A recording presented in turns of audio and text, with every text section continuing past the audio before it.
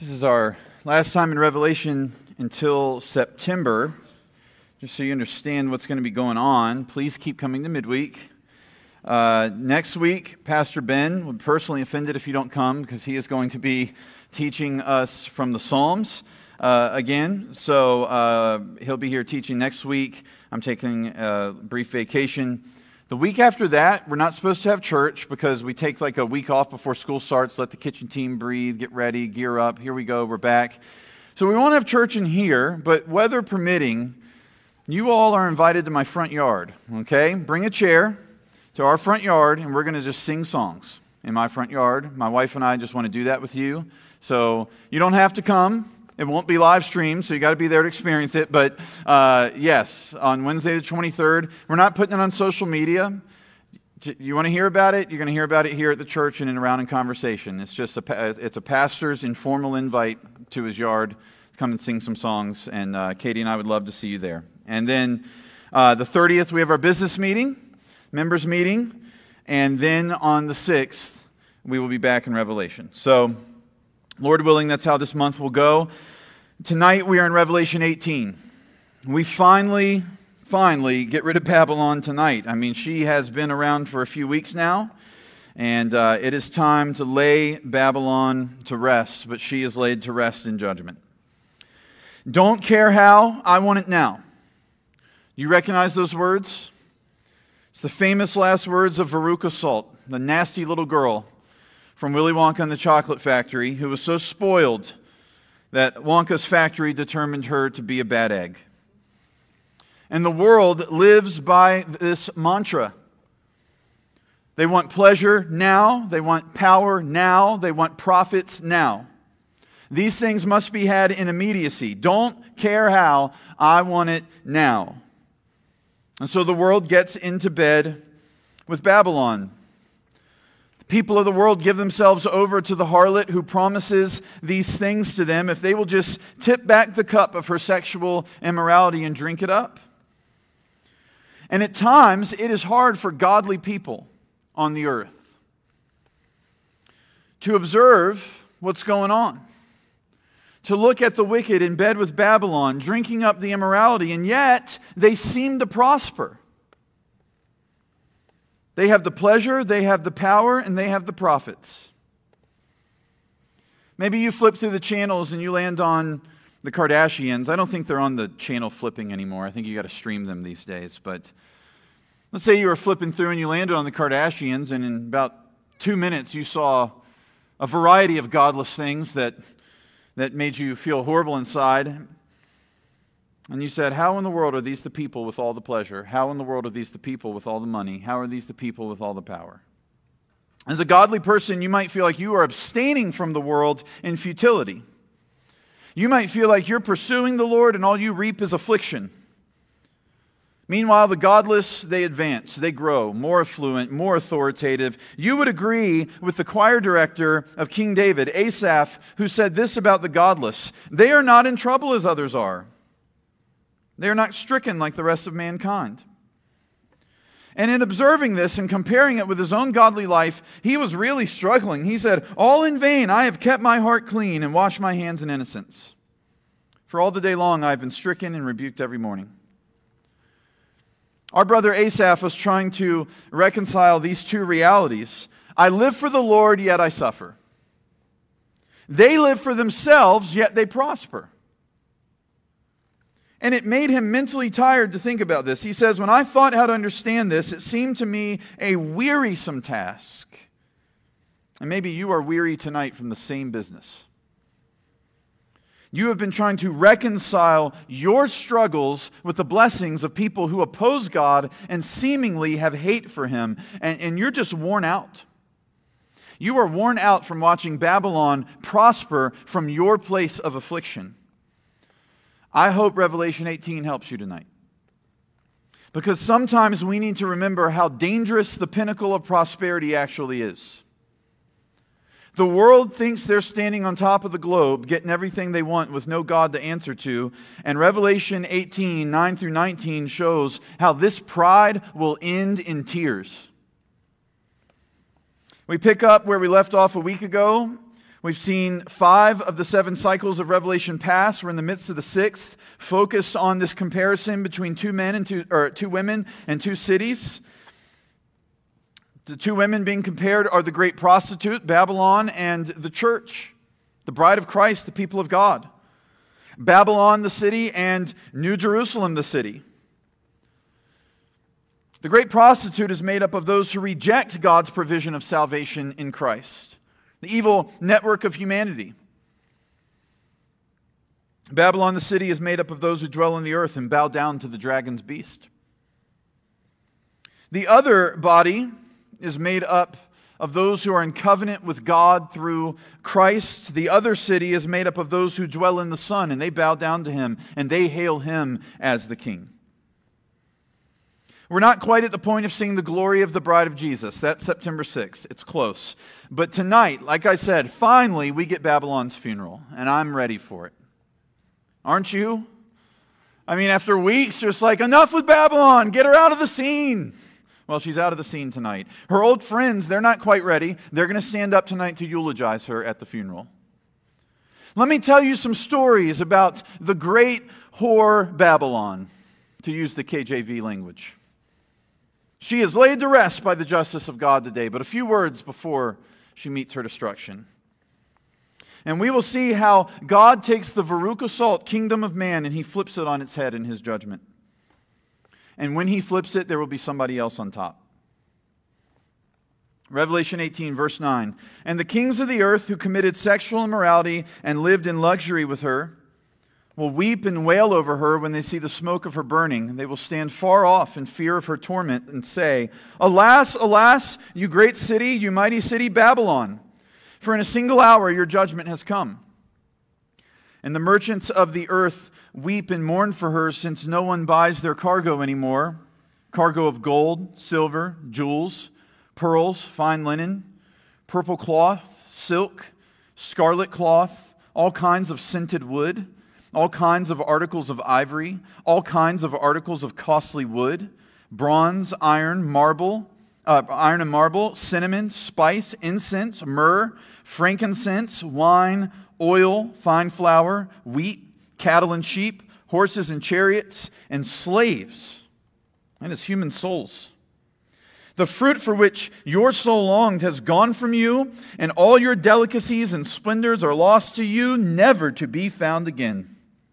The merchants of these wares who gained wealth from her will stand far off in fear of her torment, weeping and mourning aloud. Alas, alas, for the great city that was clothed in fine linen, in purple and scarlet, adorned with gold, with jewels, and with pearls.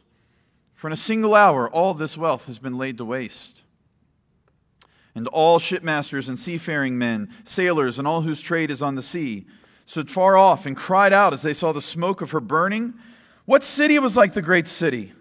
And they threw dust on their heads as they wept and mourned, crying out, Alas, alas, for the great city, where all who had ships at sea grew rich by her wealth, for in a single hour she has been laid to waste. This is God's word. Let's pray. Father God, help us to have understanding tonight. Help me to teach clearly tonight. And I pray, God, that we would leave tonight absolutely sure that we want nothing to do with Babylon. In Jesus' name we pray. Amen. We start with the first lament. It is the lament of the kings of the earth. We know these kings. They committed sexual immorality with Babylon, and they lived with her in luxury. They weep over her and wail over her when they see her smoke rising up. These are the ones that were in bed with her. You remember them from 17, verse 2, chapter 17, her very expensive clientele, with whom the kings of the earth have committed sexual immorality, and with the wine of whose sexual immorality the dwellers on earth have become drunk. In 18, verse 3, for all nations have drunk the wine of the passion of her sexual immorality, and the kings of the earth have committed immorality with her, and the merchants of the earth have grown rich from the power of her luxurious living. What does this mean? What did this look like at the time of the Roman Empire? Well, let's recall what the term sexual immorality means. Certainly it points to sexual immorality itself, but it's bigger than just that. Sexual immorality itself is actually a symptom of the problem that the term sexual immorality represents. It's a phrase that points beyond itself to something much worse, to spiritual infidelity. It is an effort at autonomy apart from God. In the same way that a wife who steps out on her husband to be a prostitute would be saying, I reject your provision, I reject your love, I reject your leadership, and I'm going to go and find pleasure, and I'm going to go and find provision apart from all of that. That is what humanity does with God. Humanity says to God, we don't want you, we don't want your love, we don't want your principles. We don't want any of that. You get out of here. You get out of here with your provision, all of it. We don't need you. And when you reject God in this way, it will ultimately devolve into some sort of sexual immorality. Romans 1 tells us that. That when God gives someone over to a debased mind, it is going to manifest itself in awful sexual immorality. And with that in mind, how did the kings of the ancient world reject God, get into bed with Babylon, seek power apart from Him? Well, they did it the same way the kings before them did it. They did it the same way the kings after them do it. The same way the kings today do it. The kings, the senators, the presidents, the leaders of parliament, pick your country, pick your title. But leaders are willing to sacrifice any and every moral just to keep power, to say anything, to get the population to follow them, to gain influence, to build wealth. Because, hey, if getting into bed with Babylon means the pleasures and the luxuries of Babylon belong to me, well, the world's leaders, they're all too eager to do it. They can't wait. They can't wait to jump in the sheets. We wouldn't say this is the case with every king or every leader. I don't want to put that on everybody out there. God calls some good men and women to lead, does He not? But we would have to say this is the case with many of them. It is evident in the way they govern.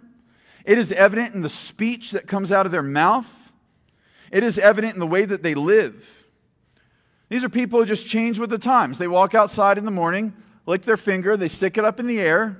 Oh, the wind's going this way. Well, I'll go this way. And then they find the crowd. They sniff out the crowd. They find the crowd. They go, there's a big crowd there. They're very excited. And they run from the back of that crowd to the front of that crowd and go, look what I'm leading. Look at me. I'm leading this big crowd. No, you're not. That's just the world going along with the evil principles of the dragon, and you're just running out in front of that crowd, and you're saying, I'll go along with the evil principles of the dragon if you'll call me king, if you'll give me the power, if you'll give me the influence. And the world says, sure, look at this one. He represents us. She represents us. True godly leadership will stand alone on convictions, even if the horde is going the opposite way. But this is not the way the kings of the earth live. So they cry out and lament in verse 10.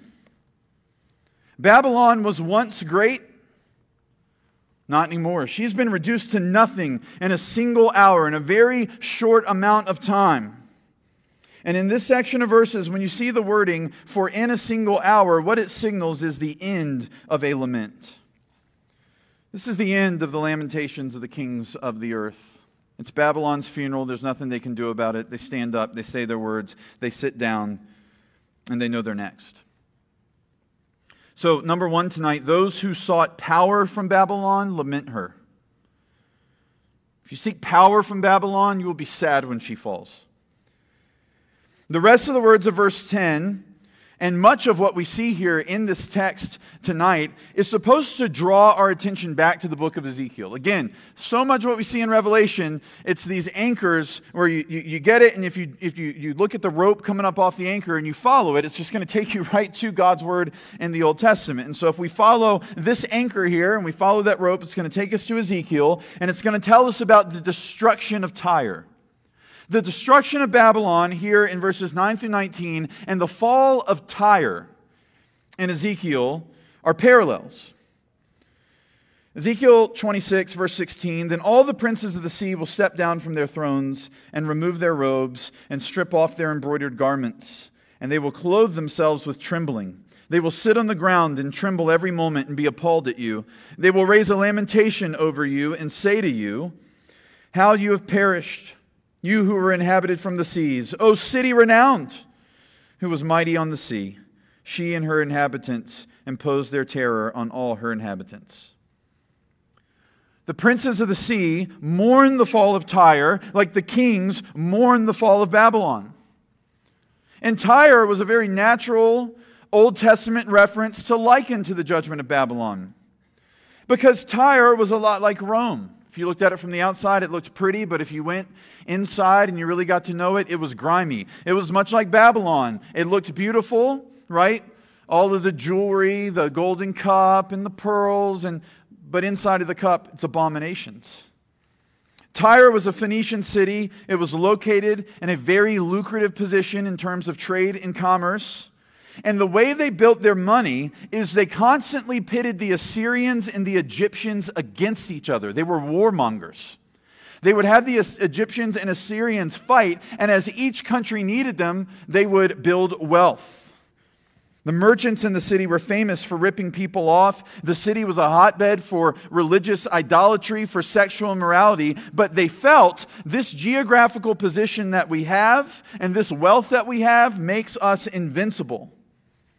And Tyre was known for hating Jerusalem. They looked at Jerusalem jealously and rejoiced when Jerusalem suffered. And so they were enemies of God. And Ezekiel said Tyre would be destroyed to the point it would look like nothing was left but the top of a rock.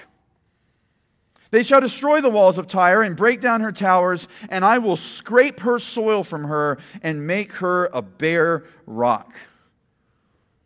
It's like if you got down in the flower bed at home and you just kept scraping and scraping and scraping until you finally just hit rock, right? That's all that's going to be left of Tyre. Like the city's not just going to fall. God's judgment will be so thorough, it's going to look like somebody just scraped the flower bed down to the bedrock. Tyre is so evil, it's described like Satan himself. Son of man, say to the prince of Tyre, thus says the Lord God, because your heart is proud, and you have said, I am a god. I sit in the seat of the gods, in the heart of the seas. Yet you are but a man and no God, though you make your heart like the heart of a god. Tyre fell in Old Testament times in part, but it wasn't until 324 BC when Alexander the Great came that it was taken down to the ground. And the prophecy was fulfilled. But by the time of the New Testament, it didn't take long, just a few hundred years, Tyre was built back up. It gained some prominence again. Jesus spoke of Tyre and Sidon in his teaching.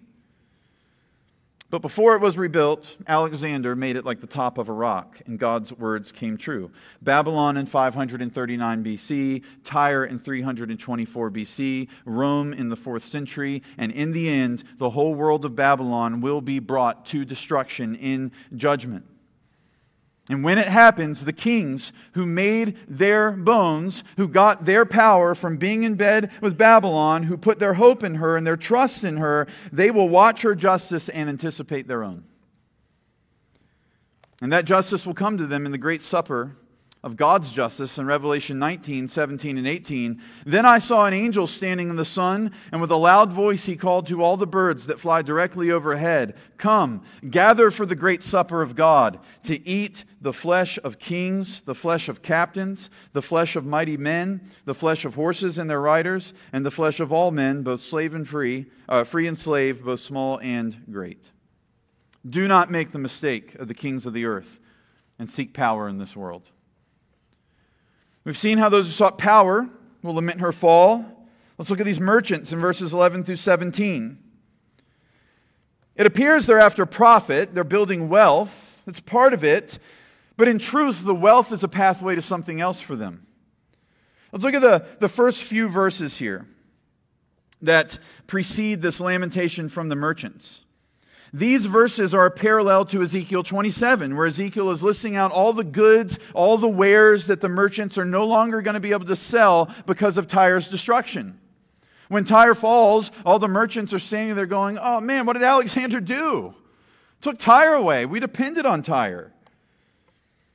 And just as that passage lists out the goods being sold, so do verses 11 through 13 here. These merchants we're talking about sell the absolute best of the mineral kingdom. Gold, silver, jewels, wood, bronze, iron, I guess wood would be from the plant kingdom, right? Bronze, iron, marble, and the chariots that come from these materials. And they also have the absolute best of the plant kingdom: linen, which comes from the flax plant; cinnamon, which comes from a tree; spices, incense, frankincense, myrrh, wine, oil, flour. And the absolute best of the animal kingdom: pearls, purple cloth, which comes, the dye for the purple cloth came from snails; silk from silkworms; scarlet cloth, the scarlet dye was gathered from insects and oak trees in the region; ivory, which of course comes from elephants and a few other mammals; cattle, sheep, horses. They got it all. They're selling the best of rock, the best of plant, the best of animal. And the awful combination is seen in verse 13, where these merchants are selling people. People, human people. Before I get to the second point, I want to take just a couple minutes here and set the record straight a bit regarding the Bible and slavery tonight. Because I see this as one of a couple of key New Testament verses you can set up alongside a key Old Testament verse and understand the Bible absolutely does not condone slavery in the modern sense of the word. And more than that, the complete emancipation of slavery finds its principles in the Scriptures. Owning slaves is something that was common before the law of Moses was even given. So God did not create slavery with his regulations. He spoke into the world in which it existed.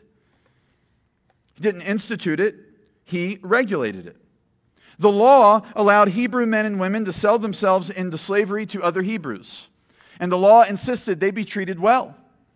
And the arrangement could last for 6 years, and then in the year of Jubilee, the slave was to be released. And it wasn't just, hey, we'll see you later, thanks for your service, slap them on the back, here's a bushel, here's some fruit to go on your way, a nice fruit basket for you. You were supposed to give them everything they needed to go and set up their life. They were supposed to leave with full hands to go and set up a life. The law also allowed Hebrews to have Gentile slaves. Hello. But again, they were not to rule over them with brutality. You may bequeath them to your sons after you inherit as a possession forever. You may make slaves of them, but over your brothers, the people of Israel, you shall not rule one over another ruthlessly. They didn't drive everybody out of the land like they were supposed to, and then some of those folks ended up in slavery or in some form of servanthood to the Israelites, but even then they were to treat them with dignity and respect. The law also provided an option for the Hebrew to sell themselves into slavery under a Gentile, but the Gentile was instructed by the law to still release the Hebrew in the year of Jubilee, and for the Hebrew to be treated with dignity. And the New Testament keeps in this spirit. God speaks to the slavery system of the ancient world. He calls for gospel reform through his word.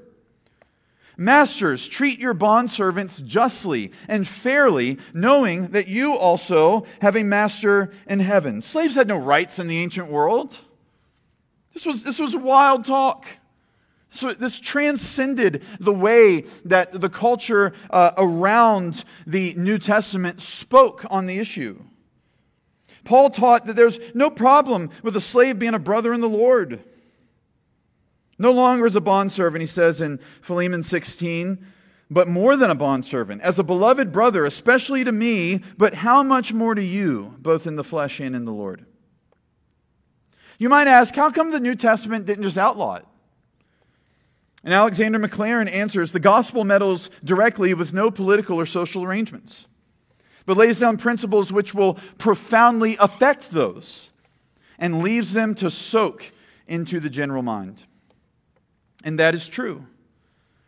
The principles to end slavery, they're all there in the Bible. God built it all into his beautiful word. People are made in the image of God.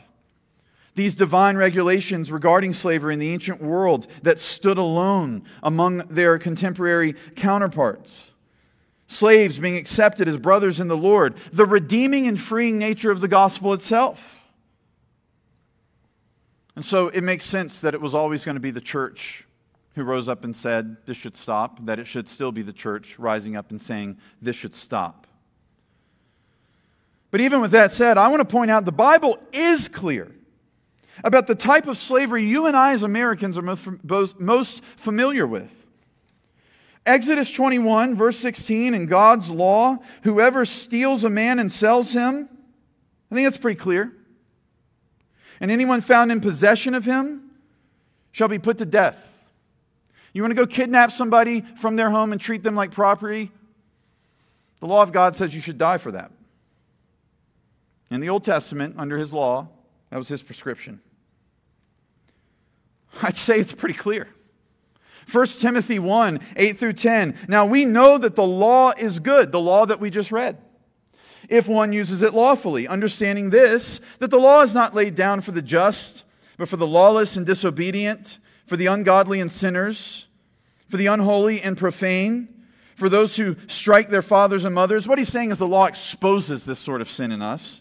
For murderers, the sexually immoral, men who practice homosexuality, and then listen to this, enslavers, liars, perjurers, and whatever else is contrary to sound doctrine. It's tough, I'll be honest with you, it's tough because there are men that I love in church history that owned slaves. And there were men who knew better who looked at them and said, you shouldn't be doing this. And those men did not repent. Not all of them. It's tough. I'm not saying they weren't Christians. They lived in a different time. It's a complex issue. But man, it's tough because I love me some George Whitefield, but boy, did he own slaves without stopping. Even though he had friends saying, you need to stop this. Here in Revelation, you see the culmination of the evil of the relationship between Babylon and the merchants. It's people, man. They've got the best of the mineral kingdom, the plant kingdom, the animal kingdom. That's not enough. They've got to go beyond that which God has created is good, that which they've taken that He's made, everything He's made is good, and they've said, we're going to buy and sell this as if it's our own. We won't give them a lick of thanks for it. We'll sell all this gold, frankincense, myrrh, scented woods. Who needs scented wood? Apparently, rich people in Babylon, right? Got to have the scented wood. All this stuff, they take it, buy it, sell it, act like God doesn't exist. That's not enough. That level of idolatry is not good enough. They want more. And so they'll go and they'll take that which God said is very good in creation, humanity, that which He created in His image, and they will enslave them like property. This is an offense to God in terms of His theft, of stealing from His creation. We're going to take people you made for your glory. We will ensure they are about our glory. Slavery is not over. There's 27 million slaves, they say, in the world today. Many of them are children, and the church should be at the front of the fight to end it. Governments and celebrities don't care. That's the reality. The heavenly voice from verse 4 speaks again in verse 14. The fruit for which your soul longed has gone from you, and all your delicacies and your splendors are lost to you, never to be found again. All the merchants can do now is think of the glory of the past. With Babylon judged, they will never enjoy the pleasure that comes from their evil business dealings with the world. Never again. And in verse 14, we're seeing the real pursuit this whole time. It was about more than money and possessions. They wanted the best of the mineral kingdom. They wanted the best of the animal kingdom. They wanted the best of the plant kingdom. Because those things gave them pleasure. And that's what they were chasing. This is beyond the physical. You think that these rich people that you see out in the world, they want all this stuff just for the physical part of that stuff? You think those fancy lamps and carpets and all that stuff they've got, that's just for the physical? Absolutely not. It's about what's going on in the heart. It's a pleasure in the heart over the physical. And the souls of men long for the fruit of pleasures, that riches bring. In the inner man, people don't find pleasure in God. They find pleasure in the world. And as long as the world's goods are stacked up high, their guarantee of pleasure lives on. It's a dangerous way to live. Number 2, those who sought pleasure from Babylon will lament her. If you seek power from her, you'll lament her in the end. If you seek pleasure, you will lament her in the end. You will not have this pleasure again. That's what verse 14 is all about here. The fruit for which your soul has longed has gone from you. It's gone. This must have been the feeling that the merchants of Tyre had as they watched it burn at the hands of Alexander the Great. This must have been the feeling that the merchants of the world had as they watched Rome burn in the 4th century at the hand of the Visigoths. Where are we going to make our money now? But of course, new cities rose up. Constantinople, London, New York, Tokyo, Norfolk. Just name a city. And when it dries up, the merchants will go, just go find a new city. You ever gone to a part of an inner city where the police don't even go anymore? You ever seen those places? Where capitalism is picked up and moved on. And the people that are left living there, it's like the Wild West. You ever seen those places? That's because Babylon got up and left. Babylon said, can't make money here anymore. And the merchants left. They've gone to find somewhere else.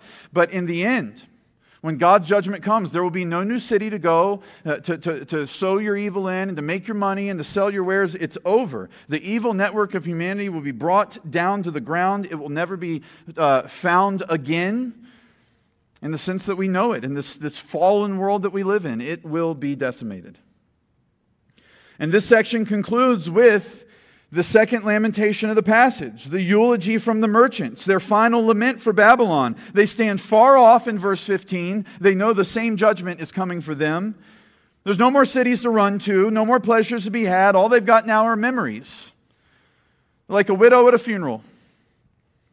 And it's time for the merchants to weep and wail because their harlot has fallen. As Tom Schreiner says, the day of the harlot's judgment has come, and now they can only think nostalgically about a past that will never come again. The lament itself is a eulogy for the former beauty of Babylon. They loved her. They loved her in all of her prostituting, counterfeit beauty, but now she lies in a coffin, cold and lifeless. All that fine clothing from chapter 17 is gone. That purple and scarlet linen, the gold, the jewels, the pearls, all the scented wood's gone too. All the supposed wealth, all the beauty, it's all come down in a single hour. It's all been laid to waste. All the schemes, all the systems we've come up with to make money so we can go out and we can find joy and happiness apart from God. All the complex economies of the world, the parlors, the bars, the theaters, the brothels, the royal throne rooms. Everywhere humanity's gone to drink from Babylon's cup, it will be brought to nothing. All the ways we've come up with to get pleasure from riches, God will destroy in an instant when His Son returns in judgment. Do not make the mistake of the merchants and seek pleasure in this world. We wrap it up with the final couple of verses here. It's all who make their trade on the seas in verses 18 and 19, closely related to the merchants who make their lamentation in verses 11 through 17, in the sense that they're about accumulating wealth. And here the focus is not so much on the pleasure that comes from the wealth, it's on the provision. These are people who depend on the ports of Babylon to survive.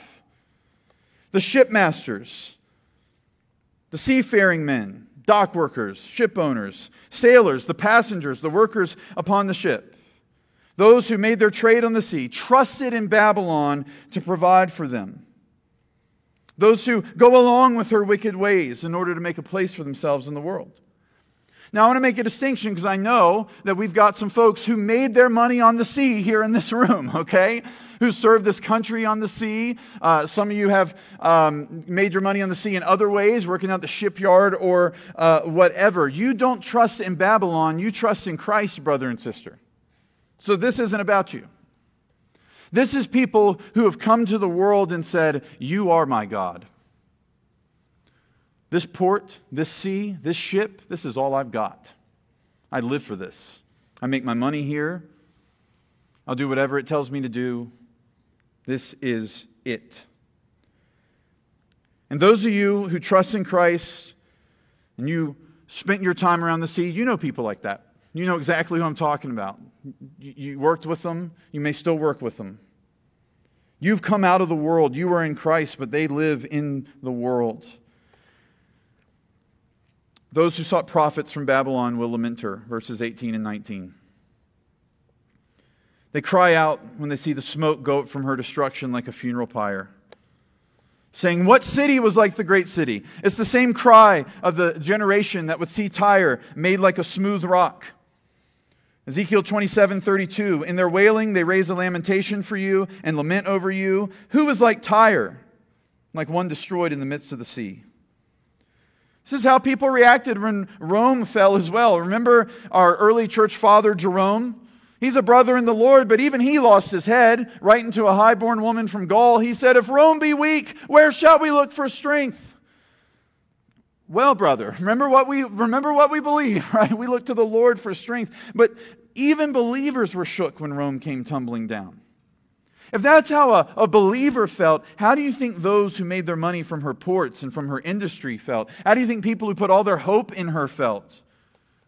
Jerome took his eye off heaven for a moment and got shook, right? These aren't people taking their eye off heaven for a moment. These are people fixated on the smoldering ashes of the harlot because they loved her and they trusted in her.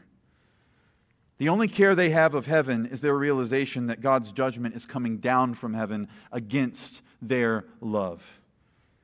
And again, they're like mourners at a funeral in verse 19, throwing dust on their heads. They're crying. Alas, alas, for the great city, where all who had ships at sea grew rich by her wealth, for in a single hour she has been laid to waste. Much like the merchants, all the seafarers can do now is eulogize the woman that they loved. She never loved them back because prostitutes don't love you back. She just used them to keep the depravity and the rebellion churning. But oh, how they loved her for everything they had on their plate, for everything they had on their back, for everything they had in their homes, for the very ships they steered through the waters. They attributed all of it to her, and they loved her. They loved the world. And so they weep and wail as she burns, because she was their hope. And now they are hopeless. The one they depended on to grow rich and to make profit, she's gone now. The one who laid her to waste in a single hour will do the same to them. And that's why they, like the merchant, stand far off in verse 17. You also see, if you look at verse 20, which we'll focus on more next time, they cry out, rejoice over her, O heaven, and you saints and apostles and prophets, for God has given judgment for you against her. They mourn it, but they recognize what it is. God is giving justice. It's the Lord. And so do not make the mistake of all whose trade is on the sea and seek profits in this world, because in this world alone you will have your reward. We won't be in Revelation together again, like I said, for a few weeks, so I want to leave you with some good stuff because it's been heavy, I know. So let me just leave you with a good thought here. Going back to King David's choir director in Psalm 73, remember how he'd nearly lost his faith? It was a wearisome task when he considered how the wicked prospered. This brother was struggling until what? Verse 17, until I went into the sanctuary of God, then I discerned their end. Asaph remembered who God is. He goes and he worships Him as a God of justice. And then he goes, oh, that's right. You're going to destroy the people who rebel against you. There will be justice for this evil. Truly, you set them in slippery places. You make them fall to ruin. How they are destroyed in a moment, swept away utterly by terrors. Is this not the story of Babylon? Destroyed in a moment? Isn't that the refrain that we heard from Babylon's lamenters? For in a single hour laid to waste. For in a single hour judgment has come.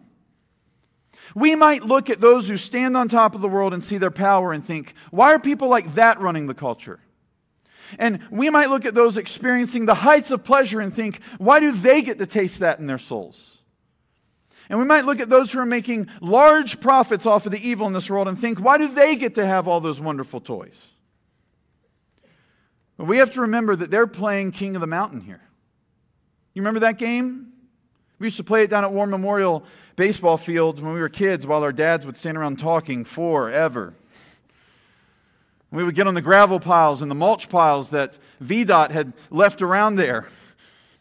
And you get up to the top and you go, I'm the king, but you're only there for a second because some other little beast spears you off of it like Lawrence Taylor. That's what the world's doing. I'm the king, and then somebody else just knocks them off. Most of them can't stay up there their whole life. How often do we see people rise and fall, even within a year? You'll see somebody get famous, burn hot, burn out. Even if you can manage to accumulate enough wealth and enough power to live in total pleasure for a lifetime, at some point you will die. You can't stop it. Oh, how they want to stop it. Jeff Bezos is worth, $200 billion or something? Did you know he's involved in this thing called the Live Forever Project? They're trying to extend human life by 50 years. They're going to mix monkey cells and human cells together to reprogram the human body. I know some of you probably think I'm wearing a tinfoil hat. That if I told you that a bunch of billionaires got together in a mansion somewhere in Palo Alto during COVID to try and figure out how they could live forever, you would think, that's a conspiracy theory, brother. Don't talk about that from the pulpit. That's an MIT article. That happened. That's real. They will not live forever. No matter how much they want to try and change God's design. Mixing monkey cells and human cells together. You know what that is? It's trying to build a tower to heaven. It's Babel. And the truth is that their end will come. God will make them fall to ruin. They will be swept away utterly by terrors, destroyed in a moment. Mix up all the cells you want. Throw dolphin cells in there. Get wild. It doesn't matter. You're not going to atone for the sin of your soul that way. Those who are far from God because they're still devoted to sin, those who are unfaithful to their Creator and they are faithful to the Babylon of this world will perish. That is the warning from the choir director. For behold, those who are far from you shall perish. You put an end to everyone who is unfaithful to you. And when that happens, when the world is defeated, the city of man will fall, everything will get flipped on its head. Those who suffered for the Lamb will suffer no more. Those who went without for the Lamb will go without no more. Those who were powerless because they would not take the mark of the beast will be powerless no more. Those who were impoverished because they couldn't buy and sell in the marketplace will be impoverished no more. The reasons the kings and the merchants and the seamen come to Babylon's funeral to eulogize and throw their ashes in the air is because they are no longer on top of the mountain. They realize they're not standing on the pinnacle anymore. They're under the point. The mountain that they stood on has been flipped upside down, and what they stood on now crushes them. And they stand far off at her funeral, hoping this won't be the case, but it will. But for you, believer, who has been living under the pressure point in this world, you've been under the mountain of suffering for Christ in this transient life. When God flips everything on its head in judgment, you will now stand on the pinnacle. And there's not going to be any king of the mountain being played. You will be a co-heir with the king of Mount Zion. And if children, then heirs, heirs of God and fellow heirs with Christ, provided we suffer with him, in order that we may also be glorified with him. So hold on. The wicked might have power right now, but you're going to reign on the new earth forever. The wicked may have pleasure right now. You will have pleasures unending, flowing from the right hand of God to your glorified heart forever on the new earth. The wicked may have profits now. You will have profits beyond measure when the King of glory shares his entire kingdom with you on the new earth. Be willing to suffer for Christ now, knowing you win in the end. Blessed are the poor in spirit, for theirs is the kingdom of heaven.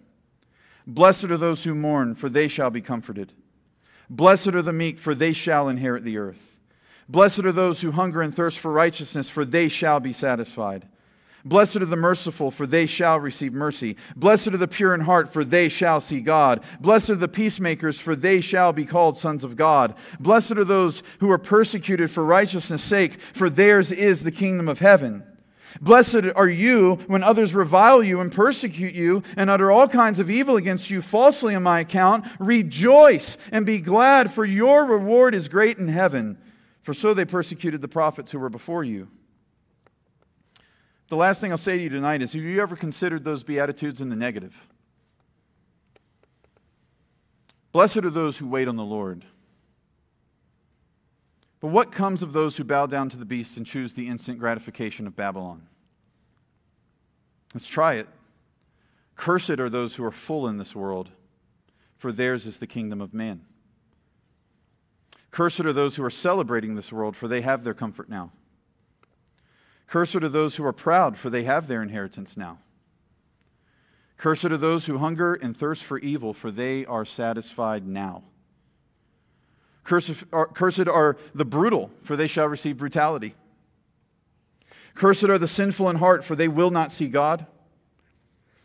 Cursed are the divisive and quarreling, for they are not children of God. Cursed are those who revile Jesus' people and persecute them and utter all kinds of evil against them falsely. Mourn and be sorrowful, for you have your reward now and not in heaven. Do not make the mistake of the kings and the merchants and of all whose trade is on the sea. Father God, help us to hold on. Help us to hold on, Lord. It's a vapor, this life, a mist. It feels really long some days. But 70 years, even in strength 80, your word says. Teach us to number them, so that we would realize it's not that long yet. We can hold on. Because we have the King holding on to us, because we have His grace gripping us, because His mercies are new every day, we can hold on. Because the daily bread will come as we ask for it, because the forgiveness will be there as we confess our sin, because you will work forgiveness in our hearts for those who are our enemies, because you will protect us from the evil one. We can hold on. Hold us fast, Lord, as we hold fast to you. We reject the bed of Babylon. We don't want to go to that funeral. Not as mourners. We rejoice. We are the children of heaven. We are the children of the King. And we will stand with Him on Mount Zion one day. Help us to hold on. In Jesus' name we pray. Amen.